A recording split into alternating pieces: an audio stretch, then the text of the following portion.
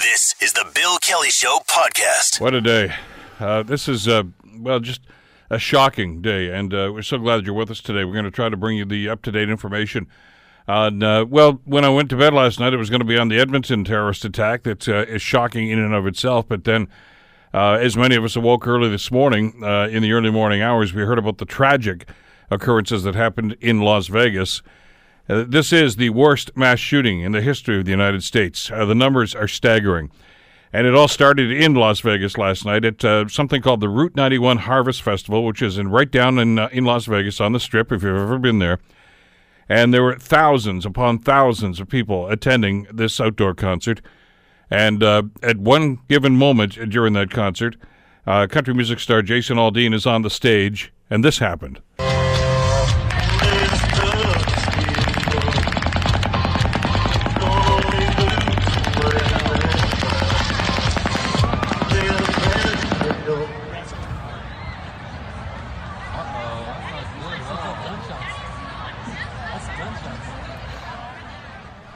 That sounded like a motor running, didn't it? No, it wasn't. It was automatic rifle fire. The toll, as we know it so far, more than 50 dead, more than 406 taken to hospital with various injuries, all in the space of, seemed like seconds. Just a horrific occurrence. Trying to make some sense of it all. We're trying to get information right now from Las Vegas police as we speak, actually. They're holding another media conference to try to bring us up to speed on this. I want to bring Ross McLean into the conversation, crime specialist and security expert, of course. RossMcLeanSecurity.com, of course, is the website. Ross, thank you so much on a busy morning, guy. I appreciate the time today. Yeah, Bill. I mean, this story is evolving even as we're speaking, as you say, so we're looking forward to more of the updates on this tragic. What do we know so far, Ross? Well, we know that we've got a mass shooting now, the largest in U.S. history, and I fear, Bill, that it's actually going to climb much higher. From what we do know, this seems to have been a completely planned attack by this person who has been identified as 64-year-old Stephen Paddock, a native there of the area, who took a suite on the 32nd floor of the Mandalay Hotel. And my understanding is, and this is still yet to be confirmed, but he busted out the window of the hotel because there's no balconies there. Mm-hmm. They don't want people jumping off of balconies in Las Vegas. So he busted the window out of the hotel, took his high-powered weapon, which still unconfirmed. I'm hearing reports that it may have been a weapon that was actually operated off of a tripod, which suggests to me, this is my suggestion, my speculation at this point, Bill, that it was a very high-powered, high-caliber weapon that was used, which accounts for the number of mass fatalities we have and injuries. And he fired into a crowd, as you say, of up to some 20,000 people who were penned in, essentially watching the last show of a big concert. It was a family event. Apparently there were kids there. Everybody was there. Continued to fire, with reports sounding like he would have reloaded and put in either magazines or bullet ribbons at least 3 times to fire into the crowd, indicating to me probably somewhere in the region of at least a couple of hundred bullets shot into that crowd. It's mind-boggling to think this was going on. And like I said, the small clip we played just at the beginning of the segment here, it sounds like a motor. It sounds like a lawnmower or something, the pop, pop, pop, pop, pop, but that's actually rapid fire. And you can understand to a point, Ross, the feeling that people had immediately there right now, because in that time and place, let's face it, they're not expecting something like this. They don't know what it is. There's music, there's sound, there's lots of action going on around there anywhere. There was that sad, tragic number of seconds there where people probably just stood there and they were targets for this guy. Well, complete targets and sitting ducks. And as I said, we'll find out the caliber of the ammunition he used. The thing with rifles, Bill, and for your audience, just so that they know, they fire bullets that are bigger, heavier, with a faster spin rate. They spin, and the spinning allows the bullet to go through things. So my guess is going to be that the bullets that were fired went through several people. That's why the casualties and the injuries are so high. Now, I'm also hearing, reports of heroics from people that were in the crowd, covering other people, recognizing people were yelling out when they knew that he was reloading. They'd yell at people, "Get up and run, he's reloading." So the people, the veterans, the other off-duty police officers there, the undercover officers, were trying to give as much aid as they could to the public. but certainly it looks like a completely unexpected attack from a high vantage point shooting down. I mean, that's basically a military sort of tactic to take a shot like that from that height. Some of the details we will get confirmation of later on, but you're right, Ross. We've heard anecdotally about, as a matter of fact, among the victims and the wounded, a number of off-duty police officers, many of them were just there as fans of the show. But it's immediately when this started to happen, they sprung into action. I mean, their training took over, and they went into rescue mode, and some of them at the cost of their own lives and injury to themselves, too. And we'll hear about those details, I'm sure, later on. But it's mind-boggling that something like this could happen. We've got, as always, Ross, when you and I talk about these tragic occurrences, within minutes and hours of this happening, we have more questions than we do answers at this stage. The obvious one is, how could this individual get this kind of equipment into a hotel room in downtown Las Vegas? Well, that's one of the questions, and I guarantee you the police will be looking at it. Apparently, there was a number of other weapons that were found in the room and more ammunition, so they'll be looking at trying to retrace the last months of this person's life to see where did the ammo come from, where did the guns come from, how long has this been planned for. There's also, which is rather startling, a witness, I've seen the video of the witness at least saying this, that before the shooting started, there was a woman who was down in the crowd who was saying to people in the front of the crowd that you're all going to be dead in a little while. You're all going to be dead. And this was reported. Now, we know that the police apparently have since located the woman of interest that they were looking for. We're not hearing much more that was necessarily her. But the question arises, just like we've seen with other mass shootings, Bill, who knew that this person was going this way, and who knew that this person might do this and didn't take the opportunity to put a warning out? That'll be another question that I think we all have and we'd like to have an answer to. We've heard that phrase, and we've heard it in the Edmonton situation and certainly in this Vegas situation too, Ross, where Las Vegas police say that this individual, this alleged gunman, was known to police, but they're very vague about that. What can we take from that, known to police? And he had no criminal record, though. Well, it covers a wide ground when known to police is in there. Generally speaking, when known to police is in there, it means the person's been arrested before. Generally speaking, that's what it means. Whether they were convicted or not, or anything else, is another story. But known is certainly an issue. But you look at the mental mindset that it must take to decide to do this, to plan to do this, to know that you're looking at pending people, to take the shot. It's a special type of mindset that is not normal by any stretch of the imagination. It's a mental mindset that somebody should have known that this person was of this mindset and accumulating this many weapons. I mean, did people not fail to call? Were they worried about calling? What's the issue? Was there a way of preventing this? I mean, this is just horrific. Look, I know the police would have done just about everything, and the concert promoters at that site. They would have had undercover people there. They would have had dogs there sniffing people. They're looking at people in the crowds. A lot has changed since the Manchester attack over in England, where they're doing more of that, looking at people close on the ground, looking for bombs, obviously blocking vehicles, all those sort of things. So the police would have been up to the moment looking at what to do, but certainly someone breaking out the window on the 32nd floor is a little bit different. Well, and again, the report they're just getting, as you and I are talking now, Ross, from Las Vegas police, is there were at least 10 other firearms in that hotel room.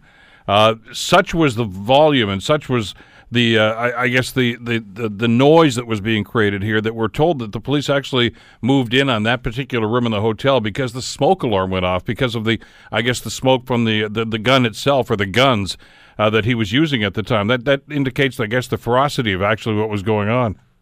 That would do it. I have an anecdotal story that I haven't confirmed from someone that told me, someone who travels to Vegas quite a bit, that says that they purposely don't have any balconies because they're worried about suicides from people gambling and those sort of things, but also that they have sensors on the room. So if someone breaks a window or something like that, they immediately know which room it is. And of course, there was reports of the muzzle flash that were coming from people. So, the police response, the security response at the time would have been active shooter. They would have shut down the elevators, secured the stairwells, and the police would have gone up those stairwells and into that room. And it's a question also of knowing how heavily armed the security were at that time who were able to enter that room. I'm also hearing a report, though, that potentially this shooter took his own life before the police got in there. So we'll wait to hear those details. Unconfirmed reports. Yeah, I've seen some of the video as well, and police with automatic weapons heading into the hotel. And their response was very, very rapid as well. So obviously they were ready for any eventuality, but I don't think anybody anticipated this. Ross, I know you're following this and checking this out. I really appreciate you taking the time on a busy day like this. I'm sure we'll be talking to you later on today as we get further updates on this. Thanks so much for this, Ross. Well, I'm going to tell you, Bill, prayers for all those that are still in hospital, because I got a feeling this number is going to continue to climb, and I take no delight in saying that. Absolutely. Thanks so much. Ross McLean, crime specialist and security expert, monitoring the situation from Vegas for us. As we mentioned off the top, what exacerbates our grief, of course, is that this is on the heels of a horrific story from Edmonton. Just hours before that, of course, with a terrorist attempt, as has been identified by the mayor, the chief of police, and even the prime minister in his comments about a terrorist attack that happened in downtown Edmonton. To get the latest on this, we're pleased to welcome Aaron Chalmers, anchor of Global News Edmonton, to bring us up to speed on what's happening. Aaron, on a very busy day, thank you so much for taking the time. It's good to have you with us today. Good morning, Bill. Thanks for having me. Please, if you could, I know that there have been some further updates from Edmonton Police about what has happened. Bring us up to speed on what you know so far. So the latest is the suspect, details about the suspect. We know it's 30-year-old Abdullahi Sharif. He is a Somali refugee. Police would not say when he came to Canada.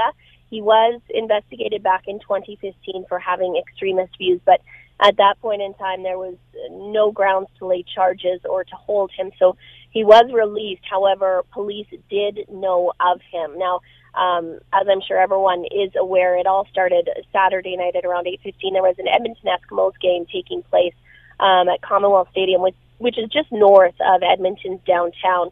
A police officer, standing guard as per normal at a police blockade when a vehicle came slamming through the police officer several feet into the air, and then the attacker got out, attacked the police officer before then taking off on foot, getting into this U-Haul van that he had rented, and a few hours later showing up in downtown Edmonton, part of a police chase, hit 4 people, pedestrians in crosswalks and in back alleys before police were able to knock the tube van over onto its side and arrest the suspect. Now, thankfully, the police officer just was released from hospital less than 24 hours after he was admitted. He has lacerations and cuts on his face and his arms, abrasions on his arms, but just amazing that his injuries were not more serious. And then as for the other 4 people, they suffer everything from broken bones to bleeding in the brain and a skull fracture.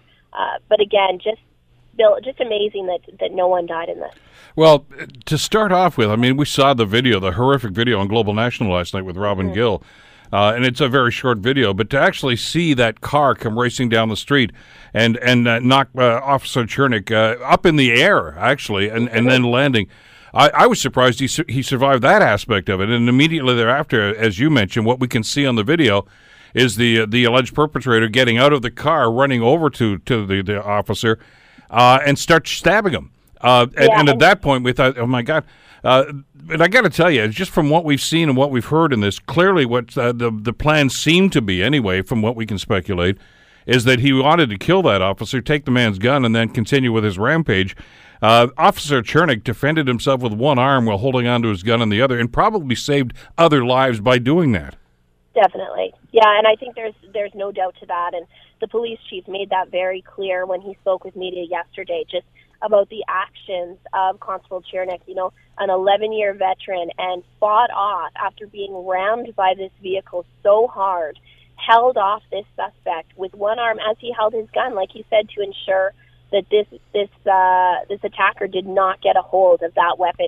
At no time during this 5-hour attack, from the moment that he went through this police barricade to the moment that he was arrested in the U-Haul truck, was a single shot fired, which is amazing, as is the fact that no one was seriously injured or killed.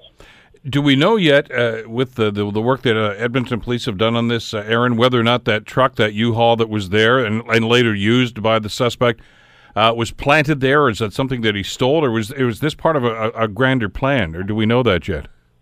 From what I understand, the U-Haul was already rented. He had already rented his U-Haul, and I don't know where it was parked. However, from the video that police released, it appeared that he ran down knowing which direction he was going. I'm guessing heading towards wherever that U-Haul was parked. But again, there's a 3-hour time period there that no one knows what happened. The notice went out to all police officers across the city about this police officer that was struck, but everyone thought that was it. Nobody knew that there was more to come. It wasn't until the U-Haul truck went past a check stop and was actually pulled over on Wayne Gretzky Drive here in the city, and an officer looked at the suspect's ID and recognized the name in connection with the earlier attack outside of Commonwealth. And that's when this pursuit down Jasper Ave began. And for anyone who doesn't know Edmonton, Jasper Avenue is one of the busiest nightlife areas in the city. People on the weekend are generally either on Jasper Ave or they're on White Ave. So you can imagine the number of people that were out at around midnight that night. Yeah, the football game letting out, people going to maybe have a couple of cold ones after the game, and Saturday night in Edmonton, of course there are going to be people on the street. So that obviously factored into this individual's plan. I got to ask you, I've got about a minute or so left, but I know that they mentioned this on Global National last night too, as they talked with you and a number of other folks in Global in Edmonton about the immediate pushback on this. And there was some comments on social media. I know that Mayor Iverson has gone public and suggested, look, this is not an opportunity or an excuse to start ranting against Muslims, etc., like that. What's the tone right now in the city, Erin?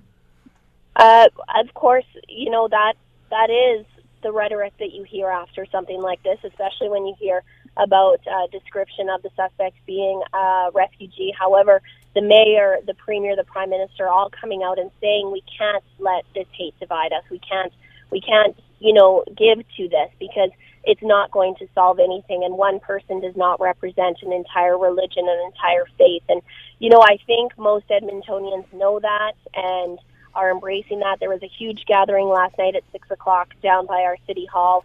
Hundreds of people there to show their support and to say we're not going to let this divide us. And I think that's the message and that's the hope from everyone, is that this was just the act of one person. There is no one else involved in this.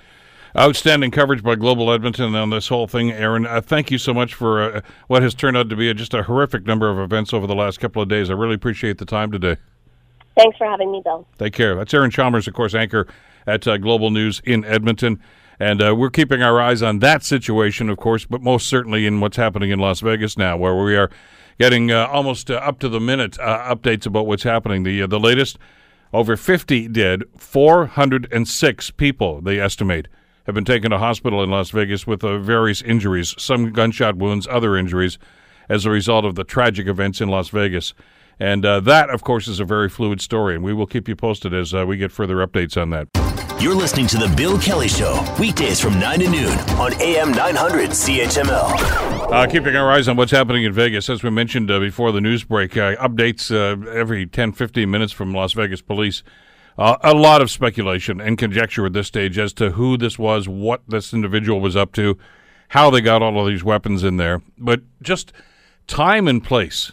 Imagine yourself at an outdoor concert, such as those people were, about 20,000 people in downtown Las Vegas.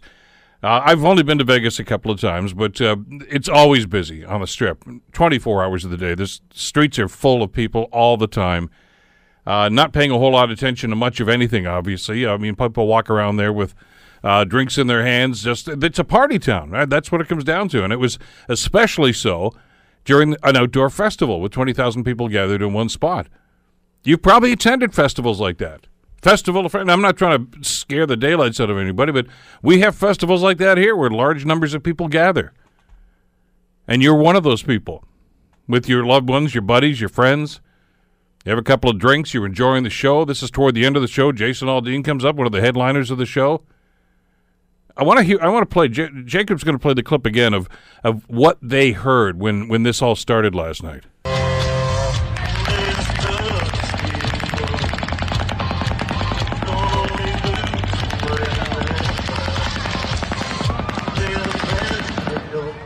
You hear that sound?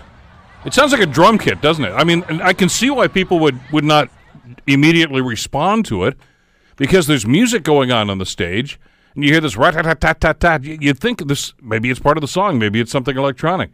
But that rat-tat-tat-tat was rapid gunfire, mowing down well over 400 people, 50 of them dead so far. And that number is growing. I mean, when we were putting the show together about an hour and a half ago, when we started looking at numbers, the numbers at that time were 20 dead, and we thought, my God, that's horrific. Now it's over 50, and over 400 people taken to hospital. Then it started to sink in exactly what was going on, and the reaction, well, was chaos. All of a sudden we just heard like 3 or 4 little pop, pop, pop, and everybody kind of looked around and said, oh, it's just firecrackers. And then we heard pop, pop, pop, and it just kept going and going, and my husband said, that's not firecrackers, that sounds like a semi-automatic rifle. And indeed it was, or at least one semi-automatic, could have been more. As it turned out, Ross McLean, of course, who was with us in the last segment, suggested it might have actually been a weapon on a tripod. They were sitting ducks. What we know so far is that this gunman, this alleged gunman, was in a hotel looking down on this crowd of 20,000 people with basically an arsenal in his hotel room at the Mandalay Bay Hotel. I'm sure you know where it is if you've been to Vegas. Maybe you've stayed there. And he's up on the 32nd floor, I believe it was, smashes out the window and starts firing on the crowd. And the investigation obviously is continuing as to what's going on and why. They don't think this is part of a greater threat, a greater outfit. Mind you, with that many weapons and that much of an arsenal, though, you wonder just what kind of assistance, if any, he had. But he was known to police, which is strange. He is, by the way, a Las Vegas resident. He is not an immigrant. He is not a Muslim that we know of. And I've noticed, and I'm sure you have too, in the reaction from some of the tweets about that. Donald Trump has tweeted condolences to the victims in this tragic situation. Donald Trump does not use the word terrorism as he responded to this, as he has been so quick to do in other situations. And it makes you wonder as to whether or not the ethnicity of the individual is a factor in that. Donald Trump does not mention anything about gun control and how an individual like this could lay their hands on so many weapons and kill so many people and injure so many others, which I find tragic in and of itself. But maybe not surprising when you consider that you've got a president of the United States that's in bed with the National Rifle Association, who cozies up to them. Of course they're not going to suggest that gun control is in order in situations like that. And no, this is not the only country in the world that is prone to terrorism. We get that. But I know that following my friend David Vidset on Twitter, David, of course, former Scotland Yard investigator and author now, and he's been a frequent guest on this program and a terrorism expert during his time in Scotland Yard. David investigated a number of the terrorist attacks and attempted terrorist attacks that occurred in London. And his immediate response when he looked at these numbers today, this is unthinkable in the UK that somebody could amass that number of firearms. Apparently not in the United States. Very doable, apparently, in the United States. And sadly, there will be those who will call for greater gun control as a result of this tragic situation in Las Vegas. And sadly, they will be drowned out and labeled as bleeding hearts that don't have any respect for the Second Amendment. And it will continue. And that's probably tragic in and of itself, isn't it? The number of mass shootings that have occurred in the United States is staggering. And we need to take that into consideration. 11,500 gun deaths in 9 months. 11,500 gun deaths in 9 months. That's incredible. In the UK, as David Vidset tweeted to me, he said, by comparison, 50 to 60 gun deaths per year. Over 11,000 already in the United States. Many of them, of course, mass shootings. But nobody wants to talk about gun control. Well, nobody in power seems to want to talk about gun control. Very, very unfortunate situation, of course, that's happening. And it's mind-boggling when we hear situations like this. The ferocity of the attack. And we're still trying to find out who, where, why. I know that there are a number of people that go to Vegas on a regular basis. I know some of them from the Hamilton area that were just down there. I trust and pray that they're safe. But we'll have to get details about victims, people that are injured. That's all going to come out later on. Still a lot to come from this. But it's just one of those situations where you're looking at this and almost in a surreal attitude and mindset saying, I can't believe this could actually happen. But it has happened before. We had the sniper, and that's what it was, in Dallas a few months ago. You remember? They just stood up on a high-towered apartment building in downtown Dallas and started shooting at people on the street. Maybe that was the motivation for this. I don't know. We'll certainly find out in the passage of time, but it's oh so easy for people to perpetrate these kind of attacks, isn't it? You're listening to The Bill Kelly Show, weekdays from 9 to noon on AM 900 CHML. In just a little while, a new Governor General will be sworn in, and yesterday, a new national leader was elected. I'm officially launching my campaign to be the next Prime Minister of Canada. That was an ebullient Jagmeet Singh, who was elected on the first ballot in the National Conference, of course, for the NDP, and of course he's the new leader of the federal New Democratic Party, rather. Joining us to talk about that, and of course the Governor General, is David Akin, who of course is chief political correspondent with Global News. David, good morning. How are you today? Busy. When we left for the weekend on Friday, we thought it was going to be a busy day with the Governor General's installation, but obviously the weekend's events, there's lots of other stuff going on as well, and then the election of Jagmeet Singh. I can tell you, Bill, that right now, actually, the federal cabinet is just wrapping up a meeting. It's unusual for the federal cabinet to meet on a Monday morning. As it turns out, it is not in response to the events in Edmonton. It turns out because we've got the first ministers in town tomorrow. All the premiers are going to be here for a big meeting, so they've moved up their regular Tuesday meeting to Monday. But that's what's happening right now. And then in about an hour's time, the Prime Minister and many of his cabinet will move from their offices on the west side of the House of Commons down to the Senate, where Governor General Julie Payette will become the Governor General. That's going to be an interesting meeting with the premiers, too. I got just off the top of my head, David, I'm thinking they probably have a few things they want to talk to the Prime Minister about. Mm-hmm.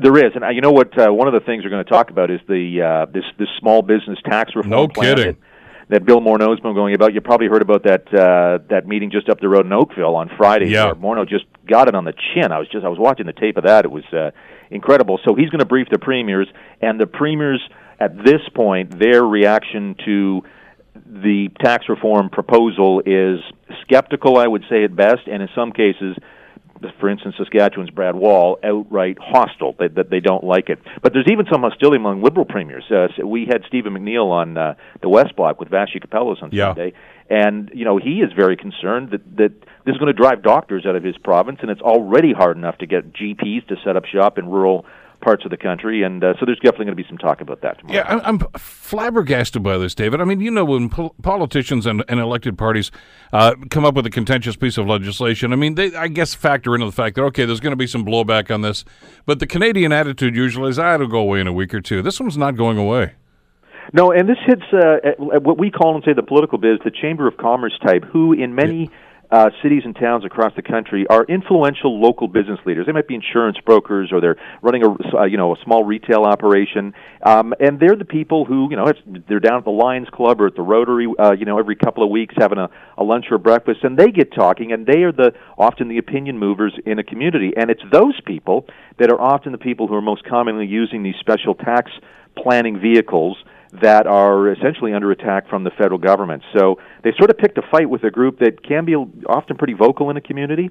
And even if it's not those people, I wrote a column last week where you'll see small towns in rural Ontario, rural Canada, might be 600-700 people in the town and one GP. That GP, let's call him Dr. Bob, is usually a pretty respected member of the community. And to the extent that the 600 people in those towns want to keep Dr. Bob there and like him, it's those 600 people are phoning up their MP and saying, why are you calling Dr. Bob a tax cheat?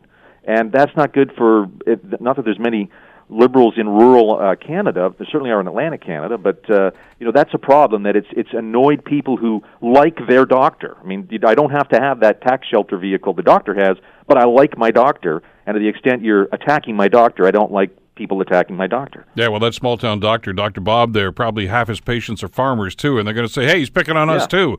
And that only festers, doesn't it? There is a new poll out this morning, and this is the second of at least 3 polls I've seen on this, that it is not a slam dunk for either side on this one. So the Conservatives are going hard, trying to get rid of this proposal, and the Liberals are saying, well, we need to, quote, make things more fair, tax system-wise. So the polls show that, Canadians are, quote, unquote, split. And when you ask small business owners, in fact, they know what's going on here. There's 3 aspects of these tax shelters that are there's proposals for change. On one of them, what's called income sprinkling, where a business owner can distribute essentially shares of the business to family members. There does seem to be people saying, okay, we can tighten up those rules. But on issues around what's called passive investment within these tax shelters, the polls show don't touch those. Those are valuable for transferring wealth to generations, for planning for future business generation. So, the government's got to walk very carefully. But as I say, it's not a slam dunk, but neither is it a colossal loss for them if they proceed. Well, it's going to be great theater to watch that interaction tomorrow. Listen, we started off this segment with Jagmeet Singh's proclamation that he wants to be the next Prime Minister. That's a long and winding road for him, isn't it, David? It is, but my NDP friends are fond of pointing out that Jagmeet Singh takes over his party with more MPs than when Justin Trudeau took over the leadership of the Liberals. Good point. So I say that to say, good point, NDP. Unfortunately, I don't think the NDP are going to go from third to first. I mean, that was historically weird for the Liberals to go from third to first. First time never happened. I think the thing for Jagmeet Singh would be, can he bring or can he threaten to bring his party back to, or can he do well enough that there's a minority parliament? Because as we've seen over the years, the New Democrats tend to be influential when there is a minority government that they can throw their weight behind various proposals. That would be, I think, the most that the NDP at this point could hope for. But again, of course, Jagmeet Singh is going to say he's playing for the marbles. He's playing to win. He wants to be PM. Interestingly enough, he's 38 years old. Andrew Scheer, the Conservative leader, 38 years old. You know who the old guy in this is now? Justin Trudeau at 45. So go figure. Wow. The dynamic changes considerably. Listen, but as you reported last week before this was actually finalized and the leadership race was still ongoing, though, David, he's got some healing to do in his own party. I mean, it's great that he won 56%, I guess, of the vote, but there are some rifts in that party about policy and about the direction they want this party to go in the future. There are, but I think the fact that he won with, on the first ballot with a, pretty convincing majority, says that in addition to the new people he brought into the party, and it's not just the Sikhs in Brampton or the Sikhs in Vancouver that would have supported him. He brought a lot of new people in, but also he had to have had a lot of support from traditional New Democrats who've been in the party for a long time, non-Sikh New Democrats. Like Nathan Cullinan. Right. So, and I was just going to mention, in the caucus, in the federal NDP caucus, he has a great deal of support, particularly from those out west. Nathan Cullen's a BC MP. Nathan's likely to be essentially the NDP leader in the House of Commons because, of course, Jagmeet Singh is an Ontario MPP, doesn't have a seat in the House. So there is some. I think there's a lot of people today in the NDP world will say, right, let's get to it. I haven't really seen a whole lot of that's it, I'm done. There is an issue about Quebec, and Quebec's reluctance, or some portions of society in Quebec who do not like, quote, visible religious symbols. And of course, that would be the fact that Jagmeet Singh is a turbaned Sikh, and to the extent that he wears a turban, that's a symbol of his religion. And will Quebecers be upset about that? I hope not, but this is Quebec, and this seems to be where these fights are more acrimonious than others. We'll see how he does there. And some of the NDP wing in Quebec is a little bit nervous about that, so we'll see where that goes. Very quickly, in our remaining moment or two here, we mentioned about the swearing in of the new Governor General. A great deal of controversy when the announcement was made some months ago, actually, David, about Julie Payette being named because of what some people characterized as a checkered past. With some run-ins with the law, a lot of it family-related. Is that water under the bridge now, or is that something that's still hanging over her? I think it's water under the bridge, and just to refresh people's memory, she arrives at Rideau Hall as a single mom. She's been divorced twice, and the last divorce to an Air Force pilot ended in a messy way that involved the police at one point in time, and some reports were made. This is down in Baltimore. The files were expunged, and that's it. And so, to the extent that she would prefer to have her privacy on that matter, the sense around here is, in the press gallery in Ottawa, is that, okay, we put some of this information on the record, and everybody's sort of moving on now. Interestingly enough, she is just the second person to arrive at Rideau Hall without a spouse. The first was our very first Canadian Governor-General, Vincent Massey. He arrived at Rideau Hall as a widower, and Julie Payette, as I said, arrives as a single mom to Laurier, who's 14, and the coat of arms for Julie Payette has just been released, and it includes some laurel leaves in those coat of arms. The French word for laurel is laurier, and so there you go. That's kind of cool that you give a little tip to your son in the coat of arms that she'll be using. Pomp and circumstance today, and probably some fireworks tomorrow. It's going to be a busy week in Ottawa. Absolutely. David, thanks so much for this. Great talking with you again. No problem. Cheers. Take care. That's David Akin, of course, Chief Political Correspondent with Global News up in Ottawa. You're listening to The Bill Kelly Show, weekdays from 9 to noon on AM 900 CHML. Looks as if there may well be a resolution to the ward boundary dispute. At least in some people's minds, there may be a resolution to it anyway. We're told now that a compromise solution has been reached by one of those that was actually taking the city to the Ontario Municipal Board about this and City Council. And it looks as if there might even be some consensus on this. I'm not so sure if we're out of the woods on this one yet. Let me bring Larry Deaney, former Hamilton mayor, into the conversation here on the Bill Kelly Show on 900 CHML. Hey, Larry, how are you today? Good morning. I am fine on this very sad day because of what happened in the States. Yeah, we're keeping an eye on what's going on. It's certainly something that just dominates your mindset. I mean, just to think of the magnitude of what went on, and oh, my God, it's just terrible, as we heard Yeah, absolutely. And the fact that it keeps reoccurring, of course, the Edmonton attack is on people's minds locally as well. But anyway, I know you tweeted about this earlier, but I just wanted to remind our listeners. I got this from Ben Mulrooney on Twitter just a little while ago, host of the CTV Morning Show. There have been 270 mass shootings in the United States this year. A mass shooting is defined as 4 or more victims. 270. That's to do the math. That's one a day in the United States. Yet the president, who's in bed with the National Rifle Association, obviously doesn't seem impacted by that, and that's a tragedy in and of itself. Oh, absolutely. Well, that's the bigger tragedy because, in my humble opinion, these are preventable mass shootings. I looked up the number of permitted guns in Nevada, and it's astounding. In fact, I tweeted that. It's astounding, the list of guns and assault weapons that are permitted without even asking for any kind of licensing. And so, they're simply asking for this to occur again and again and again. And so, yes, this is the biggest mass shooting in the States. Won't be the last, and it won't be the biggest. I'm sure that somebody will beat this awful record as well. Terrible stuff. Just absolutely terrible. I was surprised, I got to tell you, Larry, when I sat down and started putting some stuff together for the show. This was yesterday afternoon. And I saw this story that it looks like there's been some sort of resolution to the ward boundary issue. Did this catch you off guard? Well, negotiations and mediation is always better than litigation. So knowing a little bit about the expensive, time-consuming, and litigious nature of even an OMB hearing, I'm not surprised that people look for some middle ground. But yes, I mean, people seem to be so entrenched in their positions that I didn't think accommodation was possible. But I'm glad that it has been, or at least it seems as if it has been. We don't have all the details on this. I'm going through a couple of different news sources. We reached out to Mark Richardson, the resident who actually took the city to the Ontario Municipal Board. Unfortunately, he's unavailable today, but I know we'll probably hook up with Mark a little bit later on. But he seems okay with this. I remember having a conversation with him when he joined us on the show a couple of weeks ago. Right. And he was very adamant. We've had him on a couple of times. First of all, when he first filed the OMB application. And secondly, I guess there was a pre-hearing, and he was involved in that. And he seemed amazed, I think, at the enormity of what was going on here with Ontario Municipal Board. It's not a slam dunk for either side. This is probably going to be a long and very contentious hearing had gone through, and we're not even sure it's not going to go through at this stage yet.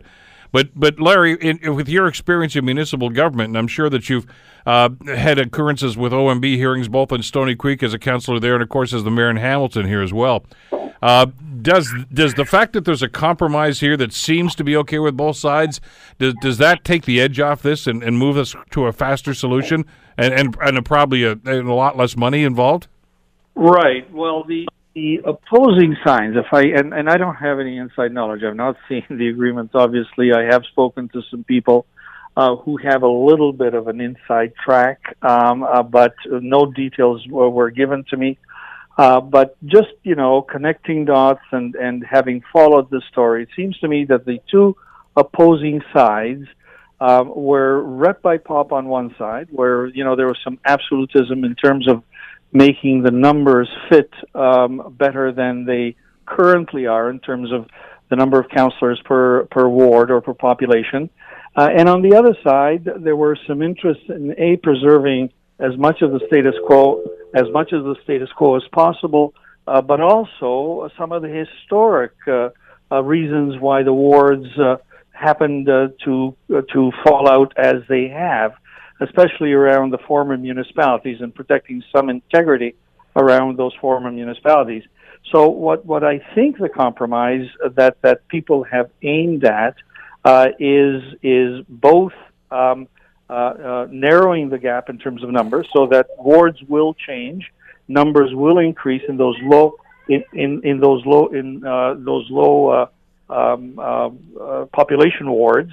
But at the same time, I don't think you're going to see the elimination of any of the rural wards, or at least the principal rural ward. One of the consultants' plans had suggested, and that is Councillor Pasuda's ward. I can't remember if it's 14 or 15 now. So that's where I think the compromise is headed, where numbers will rise in certain areas. And at the same time, they will preserve some of the other historic wards as well. Which I know was always one of the contentious points with some of those outlying areas, and I've not seen a final draft of what was agreed upon here either.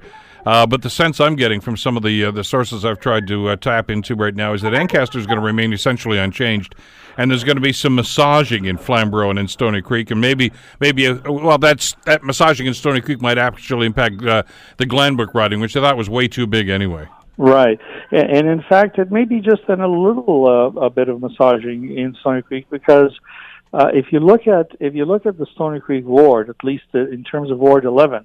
It's not only Winona, but it circles right back all the way out to Mount Hope, taking in Glanbrook as well. So that is a huge area in terms of expanse.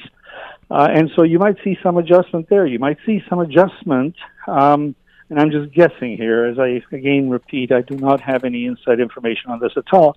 But it's never made sense to me that the border between Ward 9 and Ward 5, for example, Chad Collins' ward and Doug Connolly's ward, intertwine at a certain point, and so maybe they'll even some things up there. And of course, your former ward, Bill, which was the biggest, I think it still is the biggest by population, and that's Ward 7, Donna Skelly's current ward, probably needs to be tweaked as well, and maybe some spillage either into Ward 11 or from Ward 11 needs to occur. And then, of course, they probably have to do something about Robert Pasuda's ward, because it's so small in population, huge in landmass, but they've got to find some way of adding population to that particular ward, which means maybe taking some away from Councillor Partridge's ward, or maybe even into Hamilton, say the Dundas or the West Hamilton area, more or less mirroring some of the federal and provincial boundaries that are being reconfigured as well. Well, and that's going to be interesting. I mean, I can recall back in 2000, Larry, you and I served on that first new City of Hamilton Council way back in 2000, and when we saw how the boundaries were drawn up then, and you're right, that one that went Ward 11, I guess it is, that Brenda Johnson represents now, all the way from Winona, all the way up in kind of a horseshoe, all the way around the periphery of the city, and then ends up way up by the airport. Dave Mitchell, our friend, was the counselor for the area at the time, and Dave always used to say on contentious votes, I really should have 2 votes because I represent an urban area and a rural area, and we'd say, well, Dave, you don't get 2 votes, okay? No, but it did. I think it did represent the conundrum that he was in. I mean, a rural area and an urban area, sometimes with very vastly different ideas. Absolutely. In fact, I remember former Councillor Wilson actually saying that. He says, I'm going to vote this way for the Winona folks. I'm going to vote this way for the Glanbrook folks because their interests are different. Now, of course, at the end of the day, he had to vote once, but he voiced that. And that was a graphic illustration, I think, of the sort of communities of interest that didn't exist in that particular configuration. So maybe this is an opportunity to have fixed that at least. Now, how is the question, and I guess we'll find out. I'm also hearing speculation that part of Ward 1, the Ainsley Wood neighborhood, which I guess is the furthest from it actually may be included into the Dundas riding. Now, and again, I'm not so sure what's going to be happening there, but it's probably still not without some contention that people are going to look at this. But on the other hand, Larry, and you and I have had past conversations about this and agreed to disagree on some of the finer points in this debate.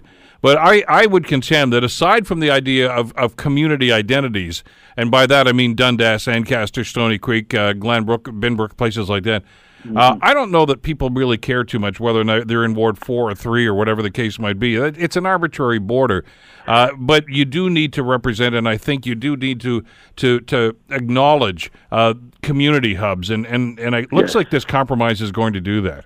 Yes, it seems that way. You're right, and you and I have had conversations on this and not always aligning in our thoughts. And I'm sorry that you had the wrong view on that, but I mean, I'm willing to let that go by. I will defer to expertise for sure. But you're right. You're never going to make everybody happy, and I'm sure that there's some people. In fact, I think even in the article that I read in the paper, Mr. Richardson, who's bringing this forward, even he said he's not entirely happy, and his lawyer said the same thing with the compromise.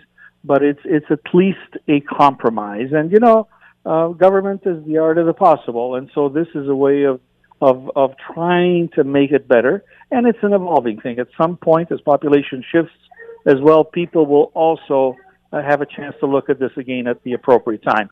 So I'm if everything that I'm being told and have read is accurate, I'm pleased with the fact that they've managed to find a way of at least having a conversation and looking at common solutions rather than leaving it up to the whim, as expert as that is, of a legal process.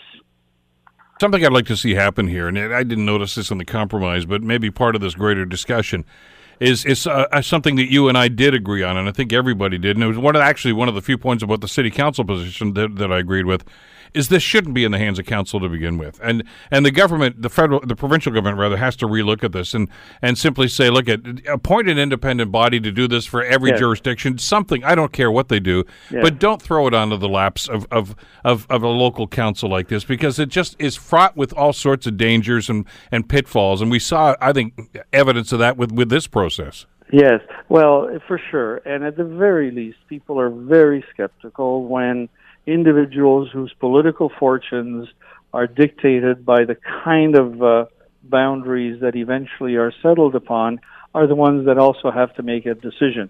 People just say, well, even though their intentions may be good, it just doesn't pass the smell test. So there should be a third party, as there is with the province and the feds, where there are commissions that look at these things and they have certain parameters that they must adhere to, and then they pass it on for comment to the politicians as well. And I'm not naive enough to believe that there isn't some political influence even in that third-party process at the other levels of government, but at least it seems fair, and it probably at the end of the day is fair. Gerrymandering is very dangerous. And, you look at what happens in the United States, where it's not that voters select their representatives, but representatives select their voters and carve out jurisdictions that absolutely make little sense. And it's legal down there. And it's legal. I mean, they do it in a transparent, legal way, and they do it at the state level. So if you control the state, you control who gets elected at the end of the day, or has a great chance of getting elected. And that isn't right. And we see the problems that, that engenders because it brings ideology into it and so on as front and center rather than as part of the mix, because ideology will always be there and maybe it should be there, but it shouldn't be front and center and the only thing that drives decision making. So we need to find a better way of doing that at the municipal level as well. We got a minute left. Let me ask you something. And we're told that City Council okayed this compromise behind closed doors. Was that necessary? Well, I don't know that they've okayed it because it has to go to the OMB. But look, if City Council staff, in this case probably the legal department, was engaged in negotiations around compromises, and Council had taken some positions that they wanted advanced at the OMB, then it's only natural that the staff of the city would go to those councillors and say, here's what you wanted, here's what I think we can get, how do you feel about that?